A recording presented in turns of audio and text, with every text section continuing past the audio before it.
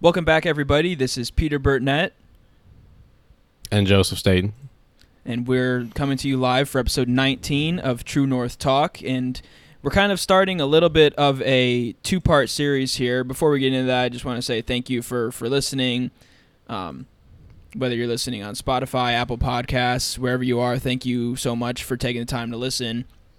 And what we're going to be getting into here today is kind of a two-part series. We've been kind of thinking about this for maybe a couple of episodes, and we're doing it now. We really talked about it in the last episode, though, about doing a little mini series on both of our names and our namesakes in the Bible. Obviously, our parents both chose those names because they knew the importance biblically of those names. I know that's why my parents, obviously I can't speak for you, Joe, but I'm assuming that's why they chose Joseph for you. No, my parents just threw some names in a hat. I mean, there's nothing really. They just threw it out randomly. Yeah. Yeah. Cast in lots for your name. No, they definitely had some reasoning behind it. Exactly. And so we wanted to we thought it'd be cool to kind of dive into both of our namesakes and really talk about, I guess maybe talk a little bit about like the importance of names. I know Joe's definitely talked about that before and kind of had a discussion about that on the podcast a little bit, or maybe more so off the podcast, but that's definitely something we'll dive into today. And so we're starting with Peter. If you listen to our last podcast, or maybe we decided I think we decided after the podcast. But so Joe, do you want to share the story of, if you remember, what happened, how we kind of came up with what we were gonna do? Do you mean like the original story behind it? I mean, because when we were deciding which one we were gonna do first. Do you remember that? Oh yeah. So this is gonna make both of us sound really stupid, but it's the truth. So Peter and I, like he said, we came up with this idea. We want to do a couple episodes on the podcast about our names, because I think it's important that we all understand what our names mean and just the stories behind them, especially if you have a name in the Bible. But so we decided on that, and we were like, well, how are we going to decide who goes first? Yeah, like, if we're going to do Joseph first or Peter first? And I was like, well, we'll just flip a coin. So I asked Siri on my phone to flip a coin, and for all you iPhone users who have done this before, you understand that Siri flips a coin, and it's either heads or tails. Mm-hmm. And we said beforehand, okay, heads is going to be Peter, tails is Joseph. So the outcome was already determined, right? So exactly. No matter what happened, there was nothing else that had to be said. It was either heads Peter, tails Joseph. So I said, hey, Siri, flip a coin. And I asked Peter to call it. I asked Peter to call heads or tails, as if that would have some sort of effect on the outcome. And I didn't even realize. And Peter said, oh, I'll go heads. And we both didn't realize until after the fact that calling it would absolutely have nothing to do with the outcome. It was already determined. So I guess unless I'm telepathic, and it did, and because I called it, it ended up being Peter. So maybe that's why. Exactly. And I think honestly, it was the opposite of what you ended up calling, anyways. But yeah, I think so. We were just sitting there laughing, like after the fact, like we really just did all that and didn't even realize like calling it would have an effect. All we had to do was pick which was heads and which was tails, and that was it. But you asked me, and I didn't realize, that there was no reason to do that. So both kind of had, brain farts on both of our ends there. And so that was, just a funny little story about how we came up with what we were going to be doing today. Yeah. So that's kind of the backstory, but so we ended up deciding on Peter, obviously. So you can keep on introing this episode of Peter. Yep. Yeah, so I'm gonna get right into it. Beginning in the Gospels, Matthew, Mark, Luke, and John. Peter is introduced as a fisherman. He's the brother of Andrew, and obviously similar to James and John, who were also fishermen. That was their livelihood, and then Jesus comes along, and at this point, they didn't. They were, I'm sure, hoping for a Messiah, but they didn't know that Jesus was. But when he called them, it must have been, and I know sometimes we feel it, but I mean, can you imagine actually receiving the call from Jesus physically? Sometimes we and if you're in a close relationship with God, you should feel a calling on your heart to do things often. But, in this case, Peter and, the other fishermen as well, literally had Jesus come up to them and say, come and follow me. Drop your nets, drop the way that you have to make a living and follow me. So that's kind of the background of who Peter was and how he was called by Jesus. And just for those of you who maybe aren't familiar, who just need a refresher in the Bible, in the Gospels, as Jesus is going around Israel and preaching and telling parables and all that sort of things, Peter was often slow to think and quick to speak and act. There's one point right before Jesus is going to be crucified where the Roman guards come to get Jesus. He's betrayed by Judas Iscariot, and Peter, thinking that Jesus wants him to fight, cuts off one of the Roman soldiers' ears. And as Jesus shows his compassion, he ends up, allowing the ear to grow back. But that's kind of, I think that's, and there are other examples too, but that's the best example I think of who Peter is often thought of by people who are familiar with the Bible. Is, he was very slow to think, quick to speak and act. But regardless of that, and this kind of goes to show on a bigger theme that Jesus chooses us regardless of our flaws. And there are so many stories throughout the Bible, and Joseph had his own flaws that we'll talk about, I'm sure, when we record the next podcast. But I don't think we'll talk about the flaws. We'll just talk about the good flaws. Parts. Just the good parts for Joseph, yeah. Just like my version of the name Joseph, just no flaws. There are no flaws, of course, to be honest. Yeah, exactly. It's just perfect. Of course not. Of course. No, but anyways, even regardless of the flaws that Peter had, and also just real quickly, more background. He was originally called Simon, and this gets into the next point that I was going to make. Jesus said, I'm going to call you Peter because Peter means the rock, not Dwayne. I guess is Dwayne Peter? Is his name Dwayne Peter Johnson then? Something to think about. I don't know. That's a good point. Yeah, exactly. That one I just thought of that one right now. I'd never really thought about that before, but getting into the point that I was trying to make there is Jesus said, you're going to be the rock on which I build this church. And so Peter obviously ended up fulfilling the promise and the calling that Jesus gave him. And if you read in Acts especially, or even kind of late in the Gospels, and then reading into his book, his two books in the Bible, which we're going to be digging into, or really we're just digging into 1 Peter for this one. But he wrote two books of the Bible, and he really did fulfill that calling of Jesus to be really a cornerstone of the early church.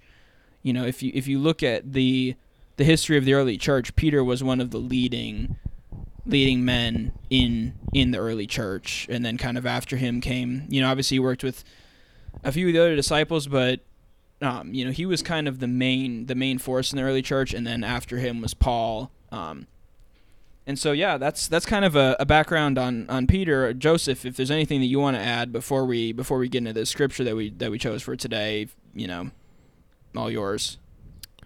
I just want to add a point of emphasis that you were saying, slow to think, quick to speak and act. Mm-hmm. Keep that in mind as we go through these scriptures. And the point about that you made about Peter being a cornerstone is pretty striking, and I don't want to say ironic, but there's another scripture that I might add in here that it's just telling that Peter could be a cornerstone, and yet he's such a he's so human as well, that it just goes to show all of us how even Jesus' own disciples were fallen human beings and how much God loves us. And yeah, I'll go into that a little bit later, possibly, so just keep that in mind. But yeah, just have that image of Peter in your head that Peter Burknett was just reading. As we go through this, it's going to be kind of irritating, I think, sometimes to try to say Peter twice in a row when I'm trying to decipher. Maybe we could say Simon Peter, and then I'll just do Peter. Or that's a good option. Peter. We could either do Simon Peter, when we talk about the apostle and then just say Peter for me, or we could say just Peter for the apostle and then say Peter Burtnett for me. But I think the first option would be easier. I think I'm gonna go. Let's go Pete. You'll be Pete this episode. Okay. So back that'll to be the baseball distinguishing days. factor. Right. I feel like I'm back on the baseball field again. Not quite. I mean, you're kind of in the middle of a cornfield, but maybe if you were back in Ohio. Well, speaking of cornfield, actually, something I was paying closer attention earlier, and obviously now not as much. The Field of Dreams game is happening tonight. That we're recording this on Thursday, August 11th. Field of Dreams game is happening in Iowa tonight, right now. Yeah, that's going to be cool. I might have to tune into that a little bit later. For sure, yeah. It just really quickly, I can't believe it's August 11th. That's incredible. Time is just moving along. I mean, we are 2 weeks wild. and 2 days away from the start of the college football season. Go blue. Go blue. well, for the big games, it's 3 weeks and 2 days, but I think we've talked about this a little bit before. 2 weeks is kind of crummy games, but it's still college football. Yeah, but why don't we go ahead and get started, bro, with this discussion on Peter? I think we're approaching a dangerous boundary with rabbit trailing. So a little bit, yeah. Those are all pretty short rabbit trails, but I think we've had a lot of short rabbit trails. One of them short rabbit trails could easily lead to 5-10 minutes, so I just know how it goes. Let's save that for after we talk about Peter. And actually, I'm going to pass it right back to you, Joe, if it's all right. The first passage that we're going to be reading is 1 Peter chapter 1, verses 13 through chapter 2, verse 3. So I can't Uno reverse card you? I mean, you could. I'll read it if you don't want to, but... No. I'll read it. So, 1 Peter 1, 13 through 2 verse 3. Chapter 2, verse Correct. 3. Yeah. I'm reading out of the English Standard Version. And here we go. Chapter 1, verse 13. Therefore, preparing your minds for action and being sober-minded, set your hope fully on the grace that will be brought to you at the revelation of Jesus Christ. As obedient children, do not be conformed to the passions of your former ignorance, but as he who called you is holy, you also be holy in all your conduct. Since it is written, you shall be holy, for I am holy. And if you call on him as Father who judges impartially according to each one's deeds, conduct yourselves with fear throughout the time of your exile, knowing that you are ransomed from the futile ways inherited from your forefathers, not with perishable things such as silver or gold, but with the precious blood of Christ, like that of a lamb without blemish or spot. He was foreknown before the foundation of the world, but was made manifest in the last times for the sake of you, who through him are believers in God, who raised him from the dead and gave him glory, so that your faith and hope are in God. Having purified your souls by your obedience to the truth for a sincere brotherly love, love one another earnestly from a pure heart, since you have been born again, not of perishable seed, but of imperishable. Not of perishable seed, but of imperishable, through the living and abiding word of God. For all flesh is like grass, and all its glory like the flower of grass. The grass withers, and the flower falls, but the word of the Lord remains forever. And this word is the good news that was preached to you. Chapter 2. So put away all malice, and all deceit, and hypocrisy, and envy, and all slander. Like newborn infants, long for this pure spiritual milk, that by it you may grow up into salvation, if indeed you have tasted that the Lord is good. Awesome. So, a lot to digest there. But the first question that I wanted to lead with, and it's because this passage, at least in mine, I'm looking at the NIV.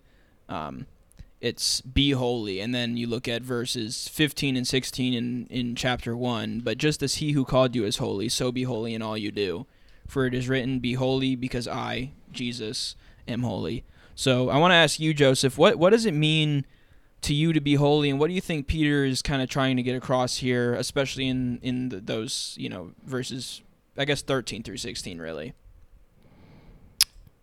Well, the first question I think is very good in and of itself to answer separately, and I think holiness is something that we are all working toward every single day.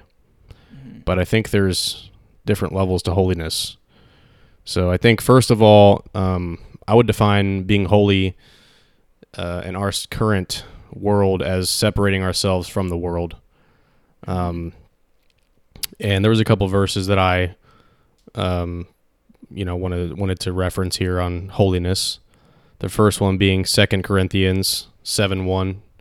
Peter, are you still with me? Yeah. I'm getting a call from my dad, sorry. So I'm going to restate that verse. So 2 Corinthians 7:1.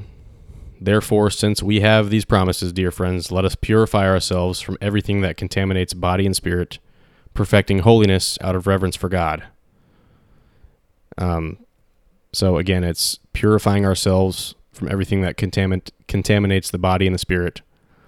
So it's really, simply put, separating ourselves from the behaviors of the world and behaviors of sin. And I also think about sermon that was recently given at my church, and references that were made, and just the idea that we need to keep a very short account with God. I think I told you that a couple days ago when we were just talking on the phone, but it's just the idea that if we're going to be holy and set apart, we should be very cognizant of what we're doing every single day. Right. And monitoring ourselves, and our actions and our spiritual health and our spiritual walk should speak for itself in the presence of the world. If you're conforming to the world, if your friends don't know that you're saved, or if somebody who's your friend doesn't know that you take this serious, then maybe you should ask yourself a question about holiness. Because I think it should be evident in every single part of our lives. You asked the second question there too. I forget which the second question was. Yeah, I'll ask it, and I think actually I'll ask it still, but I think I'm gonna add on to that. I think really this first passage is kind of almost a sandwich here. The bread is kind of the first 4 verses, and then the last 3 verses, which are the ones in chapter 2. I'm gonna read those again, and I think these kind of fill in what you were talking about to a T of living with holiness. And again, 1 Peter chapter 2 verses 1 through 3. Therefore, rid yourselves of all malice and all deceit, hypocrisy, envy, and slander of every kind. Like newborn babies, crave pure spiritual milk, so that by it you may grow up in your salvation, now that you have tasted that the Lord is good. So it's kind of, like I said, it's kind of a sandwich, and there's a lot of, meat and lettuce and whatever else you want to put in your sandwich in the middle between these two, verses. But this second part is kind of saying what that process of becoming holy is, and that's ridding yourself. And you could really fill in any sin that you want to here, malice and deceit, hypocrisy, evil and slander. Fill in disobedience to godly authority, sexual immorality. There are so many other different sins that you could fill in there. And that's like you said, Joe, that's the process of becoming holy. And obviously it's also important to remember that, it says here in verse 15, just as he who called you is holy, so be holy in all you do. Obviously, we do have to remember that it is a standard that we can't reach. But we've talked about this on the podcast before. It's very important to balance that between the thoughts of, I'll never be perfectly holy anyway, so I can do whatever I want, whenever I want, without any fear of repercussions. We can't live like that, because if we live like that, that's not how we're supposed to live as Christians. And honestly, I think it kind of brings into question how much of a Christian you really are. Yeah, definitely. If you look at chapter 2, verse 2 again, like newborn infants long for the pure spiritual milk, that by it you may grow up into salvation. I think that's kind of painting a picture of our sanctification process. Mm-hmm. Clearly, as you're stating, we can never reach a level of holiness that could even come close to being deserving of being in the presence of God. But there absolutely is a process of sanctification, and we should be growing in our faith, and we should be growing in our holiness. From the moment you become saved, you're instantly granted salvation, and your works will not get you into heaven. But the mark of a believer, as 1 John says, is obedience and love for his brother. And if we're not obeying God, if we desire to sin, that is a damning reality of our status, of our salvation. We should never desire to sin, ever. There's going to be temptation, but that's because we have flesh. Our bodies and our souls are flesh, so therefore we will desire. Our flesh will want to sin. It will be preempted to sin, but there's no temptation that's greater than we can handle. There's a verse about that too. But we should not desire to sin, and that's, if we don't desire to sin, if we desire to serve the Lord in everything we do, then we will be holy and we will be set apart. And there's another verse here I was going to go to. Hebrews 12:14. When I was reading this, getting ready, make every effort to live in peace with everyone and to be holy. Without holiness, no one will see the Lord. So again, back to my example of, do your friends and coworkers and everybody do they know that you're saved? Because without holiness, no one will see God. They won't see God in you.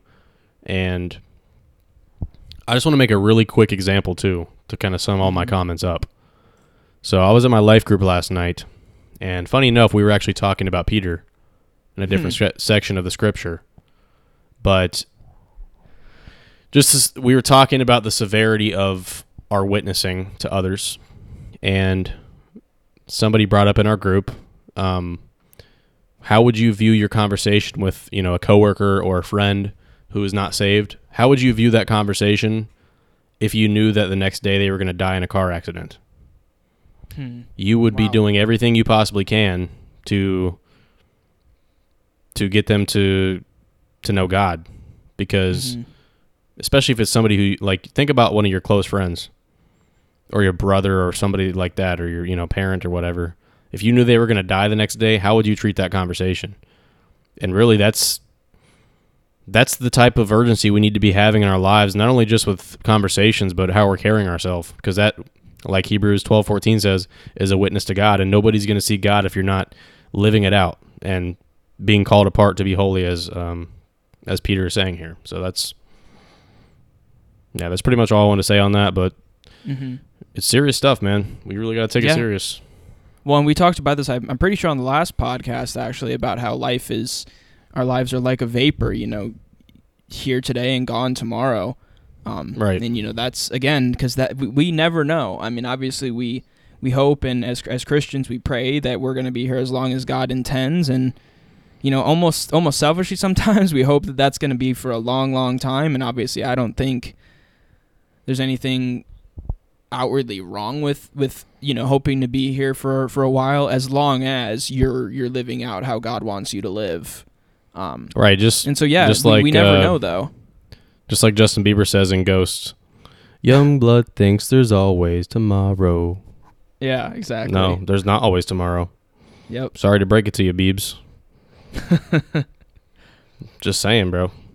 Yeah, it's truth. So did that answer your question, though? Yeah, I think so. And then my last question on this passage is, there's, I think, 8 or 9 verses that we didn't specifically talk about here, and I never want to skip over anything, but instead of going over these whole verses, what out of verses 17 through 25 in chapter 1 stands out to you? I guess that verse 24, for all flesh is like grass, and all its glory like the flower of grass. The grass withers and the flower falls, but the word of the Lord remains forever. And then 23, since you've been born again, not of perishable seed, but of imperishable. That's pretty much the same thing there. The imperishable seed is the word of God, and God living in us. The perishable seed is our own flesh. So, it's just underlining everything I just said about, the brevity of life, how shortly our life is on earth, our bodies and our physical bodies, and our time on earth here is not the end goal. It's just not. And the pleasures of life, I mean, we shouldn't strive to live a hedonistic lifestyle, because it's, like it says here, all flesh is like grass, and all the glory like the flower of the grass. I mean, it's just going to go one day. So, to me, it stresses the importance of remaining and relying on God fully. For sure. And I'm glad you said that one, because I actually had a different. I mean, it would have been okay, obviously, if we both saw the same thing, but I think it sometimes works out better when we see different things. For me, it's verses 17 through 19, and I'll read those out before I explain why. Since you call on a Father who judges each person's work impartially, live out your time as foreigners here in reverent fear. For you know that it was not with perishable things such as silver or gold that you were redeemed from the empty way of life handed down to you from your ancestors, but with the precious blood of Christ, a lamb without blemish or defect. And so I think verse 17 talks about how, and there are other parts in the Bible where say we're aliens here on this earth. Our real home is heaven, and here it kind of talks about that. And I really like the use of reverent fear, because I feel like that's often how we describe what fear is meant to be in the Bible, but oftentimes it's just used as the word fear. And so I like how here, at least in the NIV translation, it says reverent fear, because it's not being afraid of God, and he could, but it's not having this fear that, oh, he's mad at me, he's going to strike me down, not that sort of fear. It's reverence, which is basically respect and understanding. Yeah, God is so much higher up than me, and immeasurably higher. But I respect him because of that. I'm not cowering in fear. I'm just, simply understanding, God, your ways are higher than my ways. And then I also like verses really 18 through 19 also, saying that, things like silver and gold, and again, it kind of goes to what you were talking about, things that were here today and gone tomorrow, or that lose value over time. Like we talked about kind of off the podcast about gold, being a standard in money, the gold standard. Those things at the end of the day don't really matter, or also the empty way of life, and that kind of goes into, like you said, just the sinful lives that we have here on earth. And, that stuff is not, none of, silver and gold can't buy us away from that empty way of life, but the precious blood of Christ. And so I think that kind of, for me, just strikes home the importance of Jesus' sacrifice, and just how that changes everything. Yeah, I don't know why, but when you mentioned the silver and gold thing, and just, the worthless, I don't want to say worthlessness, because there's always something you get out of things of this world, but it's not fulfilling, really. And I actually heard a sermon recently. I forget who it was preaching, but it was about the fact that, the pleasures of this life are not necessarily bad. Like, we should enjoy them, but we should enjoy them for what they are, We can't place we shouldn't place pleasure as some sort of, the highest good that there is in life, because it's never going to be fulfilling. But if we view it as what it is, which is, a sort of consolation, or God's way of blessing us while we're here, because the reality is this life is hard. There's nothing wrong with enjoying the pleasures of this life, but just understanding what they are, not thinking that they're going to be this ultimate fulfilling destiny. That's why people always think oh, if I had $1 million, I'd be happy, or if I had a beautiful girl, I'd be happy, or a beautiful man, I'd be happy, or if I had a six-pack, then I'll be happy, or if I had, you can just name it down the list. But all that stuff is not necessarily a bad thing. It's good to have $1 million if you're smart with it, and there's nothing bad about these things, but it's just not it's understanding the perspective to put them in, and it's not they in themselves are never going to be fulfilling. But I also want to touch on something really quickly, because I know we were talking about this briefly. Maybe it was over text only, but just kind of to tie an example into the sanctification process. A personal example for me is, I know we were talking about music the other day, and I will definitely say that when I was younger, that I would listen to much worse music. When I was in high school, a lot of the music I listened to was not that great. I mean, even if it wasn't hip hop, where it's literally straight up slanderous, explicit music, which unfortunately was a good amount of my music in high school with working out and stuff. Even a lot of the other music would be pretty bad. And Peter and I were talking about the other day, I really never listened to worship music ever before I started going to church every Sunday. And thank God, that I've picked up, and I actually enjoy listening to that now. And I was telling Peter, maybe you have something to speak on this yourself, but just how much of a difference it's made, like replacing, some of my music with worship music. It's just, again, I think it's an example like verse 2 in chapter 2, like newborn infants long for the pure spiritual milk, that by it you may grow up into salvation. I think that's an example of how you can, grow a little bit, the sanctification process. That's just an example I thought of, but I don't know if you had anything to say on that, Peter, because I know you were saying you've listened to worship music longer than I have. So have you experienced any sort of, I would say, growth or change in that? I don't know if I'd really say I've done it for like way longer than you have. I've probably maybe been for maybe the last year or so. When I'm driving, I'll listen to Christian radio. So that's similar. I'd say about a year for me too. I started. That's probably a similar time frame, because especially in high school and maybe the first couple years of college, it was a lot of that just worldly music. But yeah, I've definitely found, I feel like I have a closer connection to God for longer periods of time rather than just on a Sunday morning or when we're recording one of these podcasts, or if I'm having a conversation with my parents or my family about God or other friends. But listening to it allows me a time outside of those kind of times that are set aside specifically for communing with God. It kind of allows me to just kind of feel that closer connection. And when you feel that closer connection, it's going to translate to, when you have an opportunity to mess up and sin, you're going to be like, you're going to have that kind of poking on your heart from the Holy Spirit saying, that's not what you should be doing. You shouldn't be doing that, to call it back to the first few podcasts. Oh my gosh, what a throwback. You remember that? You probably shouldn't be doing that. Exactly. Dang. That's a major throwback reference right there. I'm impressed. But no, I was just going to say that I think it's just important that we, as much as we possibly can, like fill our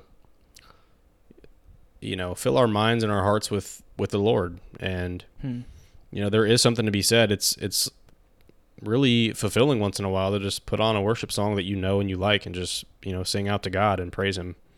For sure.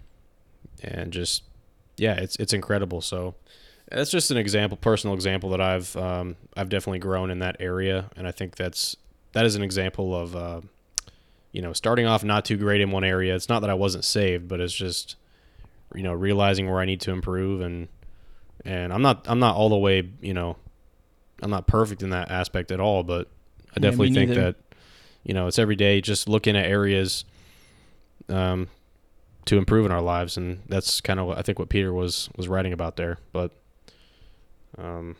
anyways, I'm not sure if you wanted to keep moving on with these questions, but just want to throw that in. No, there. I think that one moves perfectly into the next passage, kind of what we've been talking about kind of throughout the podcast about, really doing what the subtitle for this passage is, which is living for God. And this is 1 Peter chapter 4, and I'll be taking it unless Joe has any objections. I think I'll let this pass just this one time. All right. So again, 1 Peter chapter 4, starting in verse 1. Therefore, since Christ suffered in his body, arm yourselves also with the same attitude, because whoever suffers in the body is done with sin. As a result, they do not live the rest of their earthly lives for evil human desires, but rather for the will of God. For you have spent enough time in the past doing what pagans chose to do, living in debauchery, lust, drunkenness, orgies, carousing, and detestable idolatry. They are surprised that you do not join them in their reckless, wild living, and they heap abuse on you.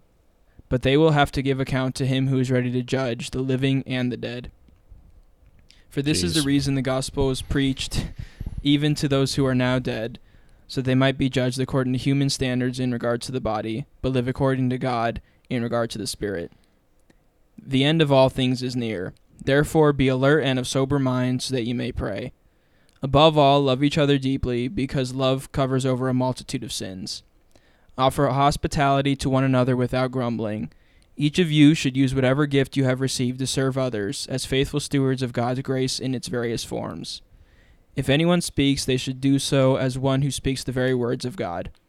If anyone serves, they should do so with the strength God provides, so that in all things God may be praised through Jesus Christ. To him be the glory and the power forever and ever. Amen. Amen. Yeah. That's quite the passage, isn't it? What's your takeaway or two if you want to give a couple?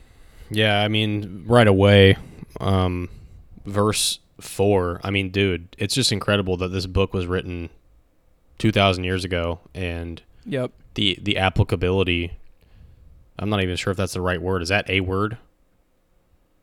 I feel like Applicability, if it's not, applicability. it should be. Either way, you know what I mean. Yeah, I don't know what it would be, yeah. Yeah, but the application of verse 4 in this current day, I mean, I immediately think of my time in college and just the reality of what most of my peers are doing, and that's exactly how I felt. Verse 4, with respect to this, they are surprised when you do not join them in the same flood of debauchery, and they malign you. But they will give account to him who is ready to judge the living and the dead. I mean, dude, that's literally... that's so true, because yeah, and especially to college age people, if you're listening to this episode and you're a Christian, even if not, but even especially if you're saved, like, you know how this feels. Like, if you do not engage, if you don't go to parties, if you're not going out drinking, going to the, down on campus Friday, Saturday nights, you are viewed differently. That's just how it is. Like, if you have friends that are doing that and you're like, nah, that's not really for me, you're viewed differently. It says they're surprised when you do not join them, and they malign you. I mean, that's powerful enough right there. But verse 5 kind of gives, and by the way, malign, that means, I had to look this up just now because I was pretty sure I knew what it meant, but it is true. It's people bad-mouthing you because you're not going to engage. Yep. Which is so true. But, they will give account to him who's ready to judge the living and the dead. And I think this whole idea of, like, living while you're young and, like, not, quote unquote, not wanting to, what's the right word I'm looking for? Basically just wanting to live it up when you're young. Like, that's such a terrible idea if you're going to frame YOLO. it like that. Right. If you're just going to go sin when you're young, like, that's a terrible idea, because if nobody's guaranteed the next day. Nobody. And I guess that kind of ties in with what we were saying earlier about the brevity of life. I mean, nobody's guaranteed tomorrow. And I don't know. I just get really passionate about this because it's so prevalent in our culture. Even going back to our music, that's all we talk about in our music is partying, to be honest. And partying I think and sex. And young people need to hear this message and understand, like, you do not have to do that, and do not do it. Do not give in. Like, if your friends are the friends that are encouraging you to do that, or they malign you, then they're not your friends. And, there's nothing wrong with not engaging in that, and it's so much better for you not to. So I don't know. That really stuck out to me right away. I was like, wow, that's good. And then obviously the end there, whoever speaks as one who speaks oracles of God, whoever serves as one who serves by the strength that God supplies, in order that everything God may be glorified through Jesus Christ. To him belong glory and dominion forever and ever. Beautiful. And just one last quick point on this passage that stuck out to me is the idea of dying to our flesh. It says, if we suffer in our flesh, then so as to live for the rest of the time in the flesh, no longer for human passions, but for the will of God. That, we will live for the will of God if we put to death our flesh. And that's so much more fulfilling, and we don't have to worry about, all the challenges of, the consequences of our sin. And that ties in again to the first part of our study, which is, like, what does it mean to be holy? Well, it's suffering as Christ did in the flesh. And ceasing from sin. So there's so much good stuff in there, but yeah, that's what stood out to me.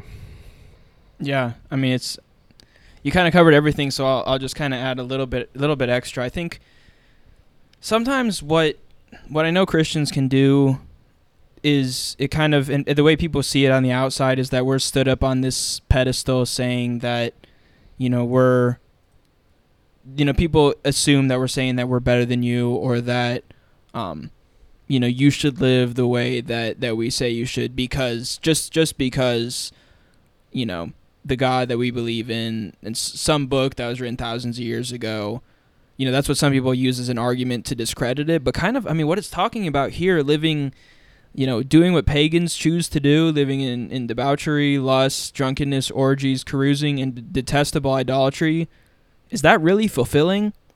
If that's the lifestyle that you're living, ask yourself right now, is that fulfilling in the long term?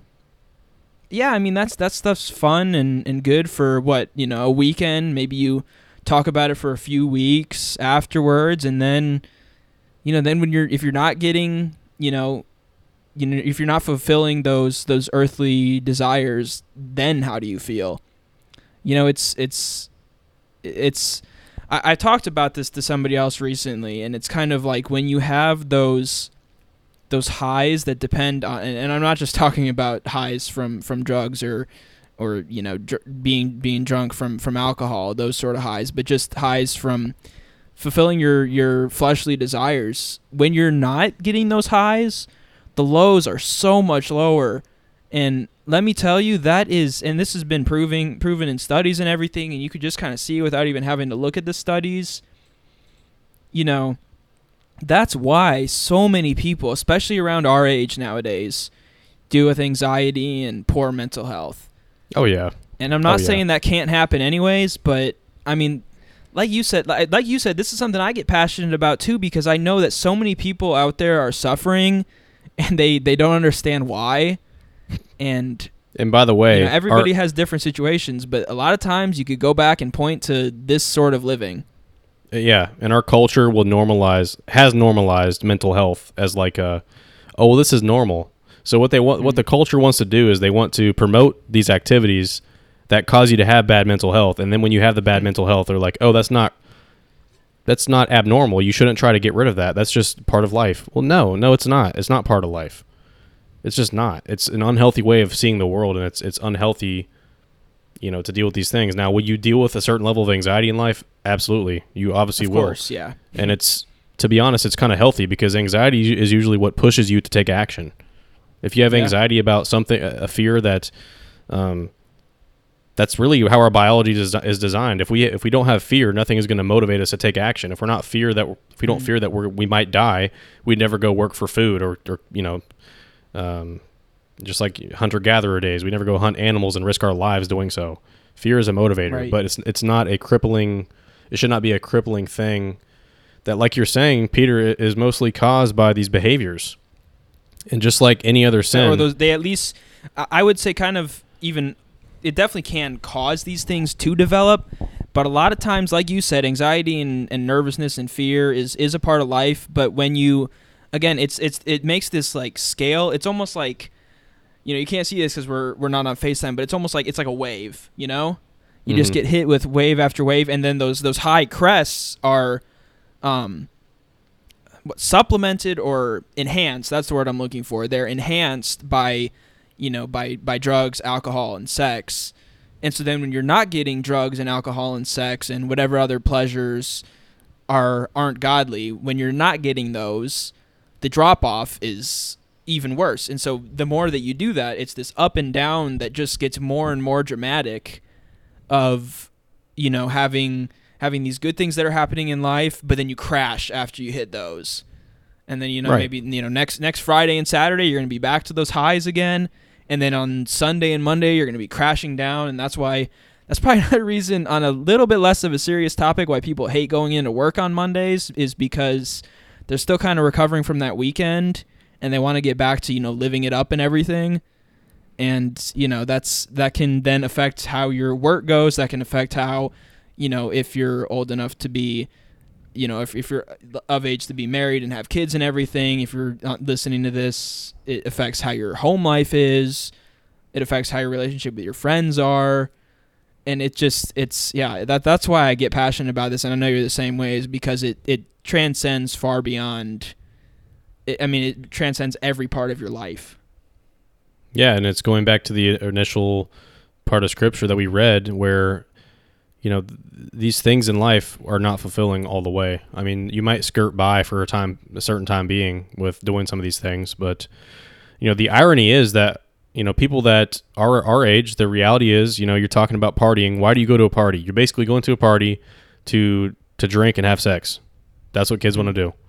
And why do they want to do that? Because they want to fill this void within them that they're not, they're more manly than somebody else, or they're able to get more girls than somebody else. Or if you're a girl, it's because you want to, get with the best looking dude possible, and somehow that's going to make you feel better inside. Well, no, because the reality is, if people who really respect themselves, are not going to be in those places doing those types of things.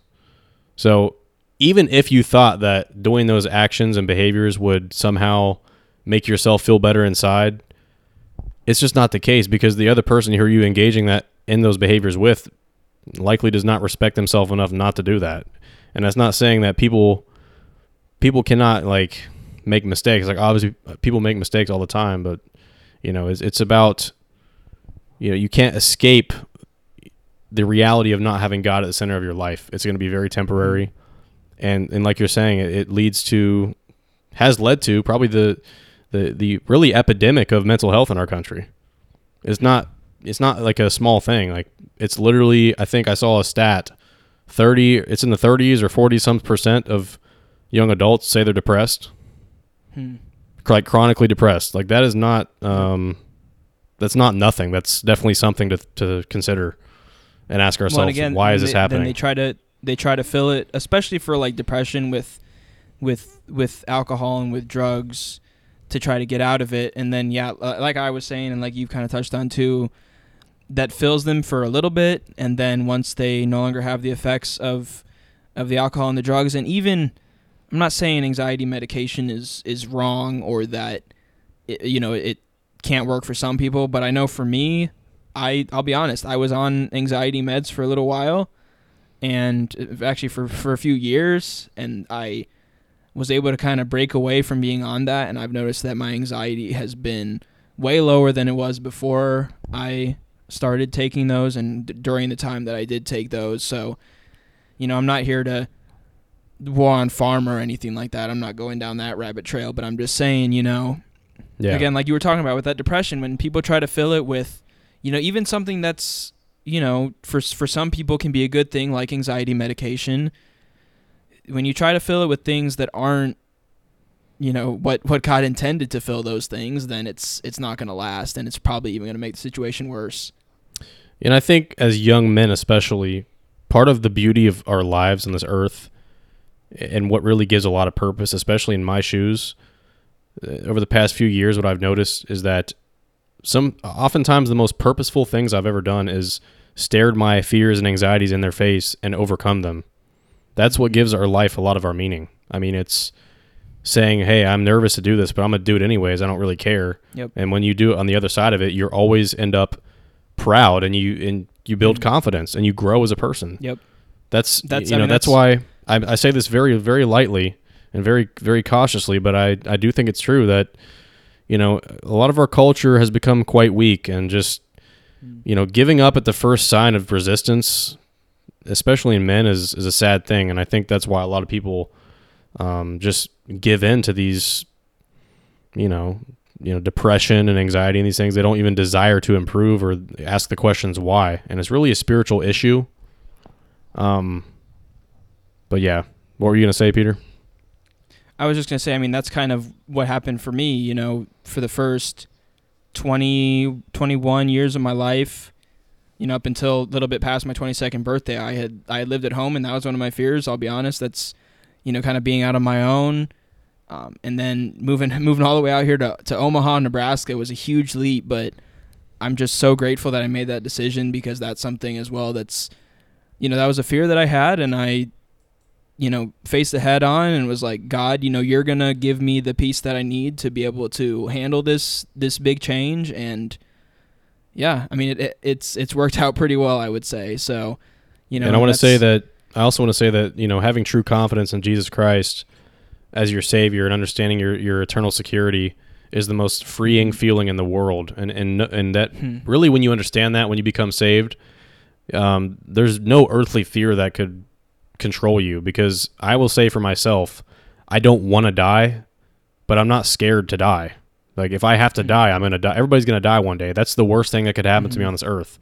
So when you put it in that perspective, like, ultimately, what do we have to fear? Because God tells us, don't fear for the next day. Don't even think about what you're going to eat the next day. Each day has a worry of its own. We're not even guaranteed tomorrow.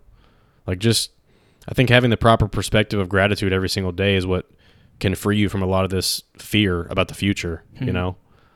And just really quickly, too, and you may have something to say on this, Peter, maybe not, but I think a very, very large part of our mental health crisis in this country, it comes from like existential crisis, which is like lack of purpose in life. And so many people ask that question, and you know, you a little bit vulnerable yourself. I'll be vulnerable myself too. Like, I asked myself that question for, I'd say really the most that they really hit me was like from like ages like 18 to 20-ish, maybe That's 21. What it does for most people, yeah. You know, before I got involved in my church, the biggest thing that bothered me, and it really strongly bothered me, was like, what is my purpose? Like, what am I put here to do? And it's just like, I would try to find the perfect job that fit everything. And it was, you know, I wouldn't like this job. I'd go to the next job, or I'd try to find the perfect, you know, skill to work on. And it's like, I was freed from that anxiety and freed from that fear when I turned it over to God and I said, okay, what is my purpose, Lord? And he revealed to me, every human being's purpose in this life is to serve the Lord. We are here on this earth to win souls for him. That is our purpose. And when you submit to that purpose, sure, it might mean giving up, you know, your selfish ambition of maybe wanting fame or money or something. Because I know when I was younger, that's what I always, deep down, I dreamed of it. I may never have admitted it, but I did definitely dream of it. It's like, you know, getting famous off something, off YouTube or something or whatever. Just getting a bunch of money. We all have, yeah. Right. I mean, but when you let go of that and you realize my purpose on this earth is to serve the Lord Jesus Christ, and that's it.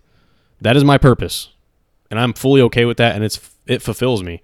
That has been the most freeing thing in my life. It's improved my mental health, I mean, a million times over. And I think young people, as our culture has gone away from, you know, the Bible and God completely, I think that's why we have a lack of purpose, because we don't understand why we're here. And it's in the book that we're reading right now. That's our purpose. And it's a beautiful purpose. So I don't know if you ever, I'm curious if you ever have kind of juggled that question. I think we all have at some point, but I think we all have. This isn't to like lessen what you said or anything. I don't think I've had it to like the level that you said that you have, but I mean, yeah, I think we've all dealt with that. I think I've always had a pretty good idea of what I wanted to do. I think for me, it's more about how to live out that purpose, like you said, of winning souls for Jesus. I think that's more of the question that I've asked myself, is how to do that.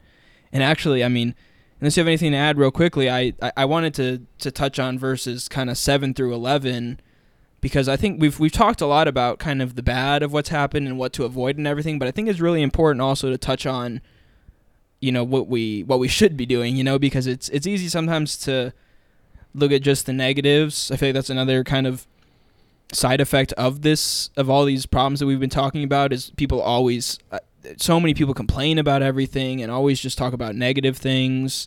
Without solutions. And so unless you have something else to add, I want to read through verses 7 and 11 again to kind of go over what some of these solutions could be. Sure. Okay. Do you want me to read that, or do you want to read it? I can read it. All right. The end of all things is near. Therefore be alert and of sober mind, so that you may pray. Above all, love each other deeply, because love covers over a multitude of sins. Offer hospitality to one another without grumbling. Each of you should use whatever gift you have received to serve others, as faithful stewards of God's grace in its various forms. If anyone speaks, they should do so as one who speaks the very words of God. If anyone serves, they should do so with the strength God provides, so that in all things God may be praised through Jesus Christ. To him be the glory and the power forever and ever. Amen. Wow. Yeah. And when you read through that second time, after all we've talked about, it hits deeper, doesn't it? Oh yeah, I mean, and I'm seeing two things here that stick out to me again when you read that just now, and it's, therefore be self-controlled. What is that? Self-discipline, which Mm-hmm. which will lead to being sober. Yep. And another one that I really hold with reverence is showing hospitality without grumbling. I mean, Hmm. dude, how many people just complain about everything?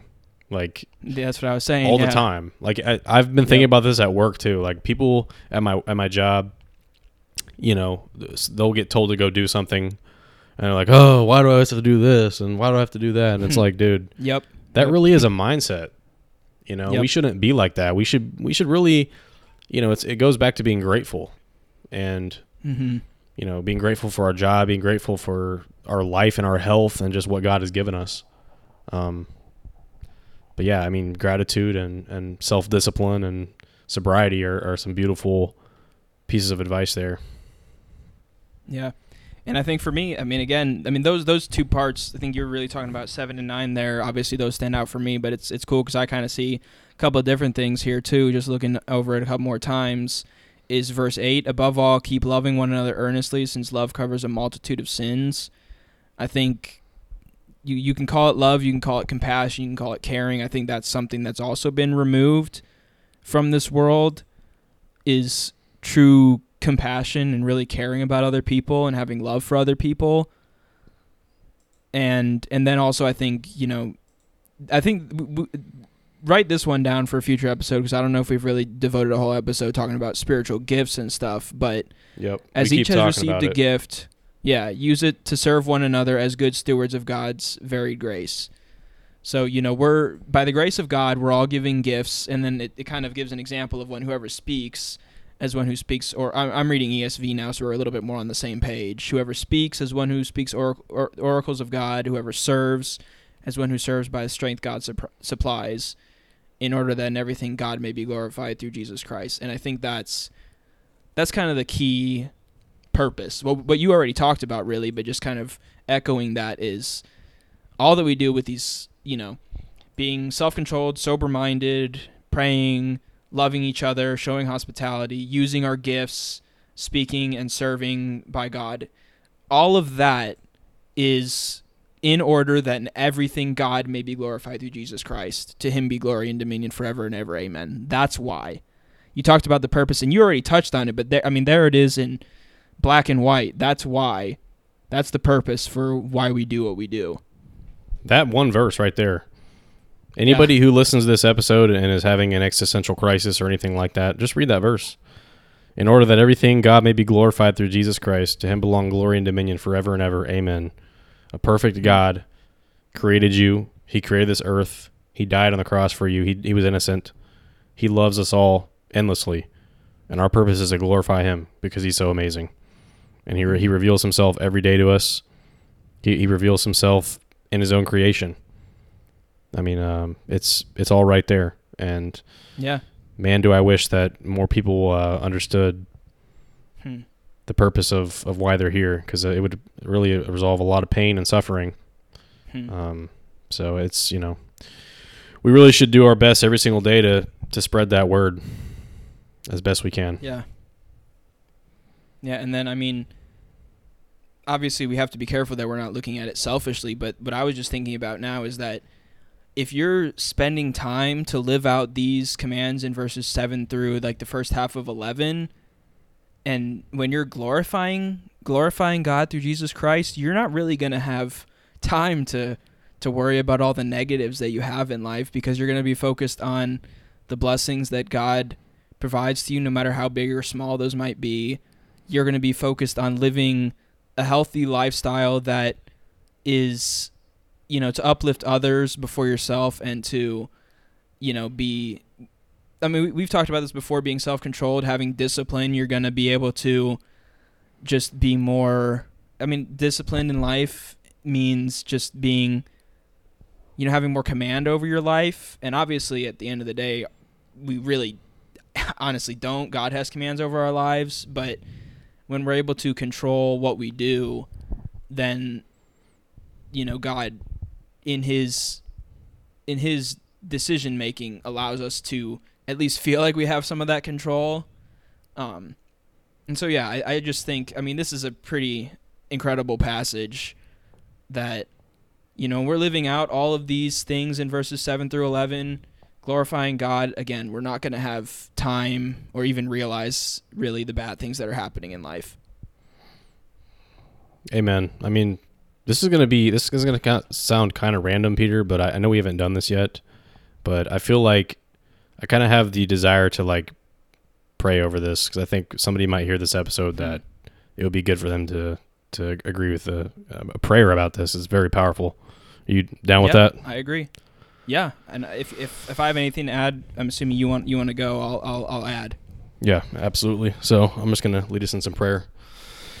Dear God, thank you for this episode that me and Peter are recording tonight. I know we have a few loyal listeners of the podcast, but you never know who's going to come across this episode, Lord, and our desire is that you would speak to somebody through this podcast, whether it's one person or two people or five people, Lord. I know that there's a lot of pain in our society right now, in our world. There's a lot of confusion and anxiety and depression and these types of things. And it's oftentimes easy to feel lost in a sea of worldliness, to use a little quote from my testimony recently. And I felt like that myself sometimes, Lord. But I just pray you'd encourage anybody who may be hearing this episode, Lord, to realize their purpose in this world, Lord, that it's to serve you. Every single human being, Lord, was put here to serve you, God, and you've freed us from the anxiety or any depression or anything like that, Lord, any questioning of why we're here. You have answered that question for us, and it's through your holiness that we are able to realize that. And we just thank you for this message, Lord, and Peter, in the book of Peter. It's incredible. Pray that everybody listening to this episode, Lord, would heed those commands of self-control and sober-mindedness and just loving one another. And just pray that you'd speak powerfully, Lord, through this episode to anybody who hears it. In Jesus' name. If you want to add anything, Peter. Yeah, God, I thank you for just the words that you gave. I mean, really, ultimately, they were your words in the Bible anyways, and we just added a little bit through your words. I thank you for the words that you gave me and Joe tonight. I pray that people wouldn't think of it as words that came from us, though, but they would realize that they really came from you, God. And I pray that, both for me and for Joseph, God, I pray that we would apply, for me and Joseph and everybody else who listens to this podcast, and even people who don't maybe hear about, these themes in other avenues. I pray that all of us would apply the self-control and what to avoid, and also what we should be doing instead. I pray that you would just help this passage again, even if it's just one person that it touches, God. I pray that it would touch somebody. Obviously, Lord, the more people that it touches, the better, but in your will, I pray that it would just touch somebody's life and help them maybe realize that they need to either commit to you for the first time or maybe recommit to you, or find out more about who you are and what you offer, if it's somebody who's dealing with anxiety and depression, or if it's somebody that's dealing with a lack of purpose. God, I pray that you would help this podcast be that light in the darkness, God. And I just thank you again for this opportunity and for just the power of your words in the Bible. And it's in Jesus' name I pray. Amen. Amen. And that reminds me of the first part of the scripture we read there, about the unchanging nature of the Word of God. It is the ultimate truth. It lasts forever. Nothing else can compare. Yep. So, wow, that was a good episode, man. Yeah. I think maybe the best one yet. Yeah, and I think it's, unless you have any objections, I think it's probably best to maybe just wrap it up there. I know we had a couple other things that we maybe wanted to talk about, but no, I agree. I don't know. think that's a perfect spot to close out. Yeah. Well, so I guess I'll close out then. So thank you everybody who's listening, whether it's on Spotify, Apple Podcasts, wherever you're listening. Feel free to give the channel, a subscribe or a like. Please share this, not for our own selfish ambition. We don't care about the number of listeners or viewers of this podcast. We just want the message that we shared to be revealed to more people. So if you're willing and able, please share this episode to other people who you think it might touch. And that's all for me. Yeah, I just want to add that, me and Peter, we really barely even touched on it this episode, but I feel it in my soul. I know you do too, Peter. The power of the gospel is what we just talked about. And it's piercing to the soul. It sears, the sword of the Spirit is, it's convicting. And I hope that somebody that listened to this episode took some life-changing stuff away from it, because that's what the Bible is. It's everything we need. It's the answer to life's questions. So, yeah, 100%. Great episode. Like Peter said, subscribe and like the podcast. Leave us a rating if you're so kind to do so. And we will see you next time. Peace. Peace out.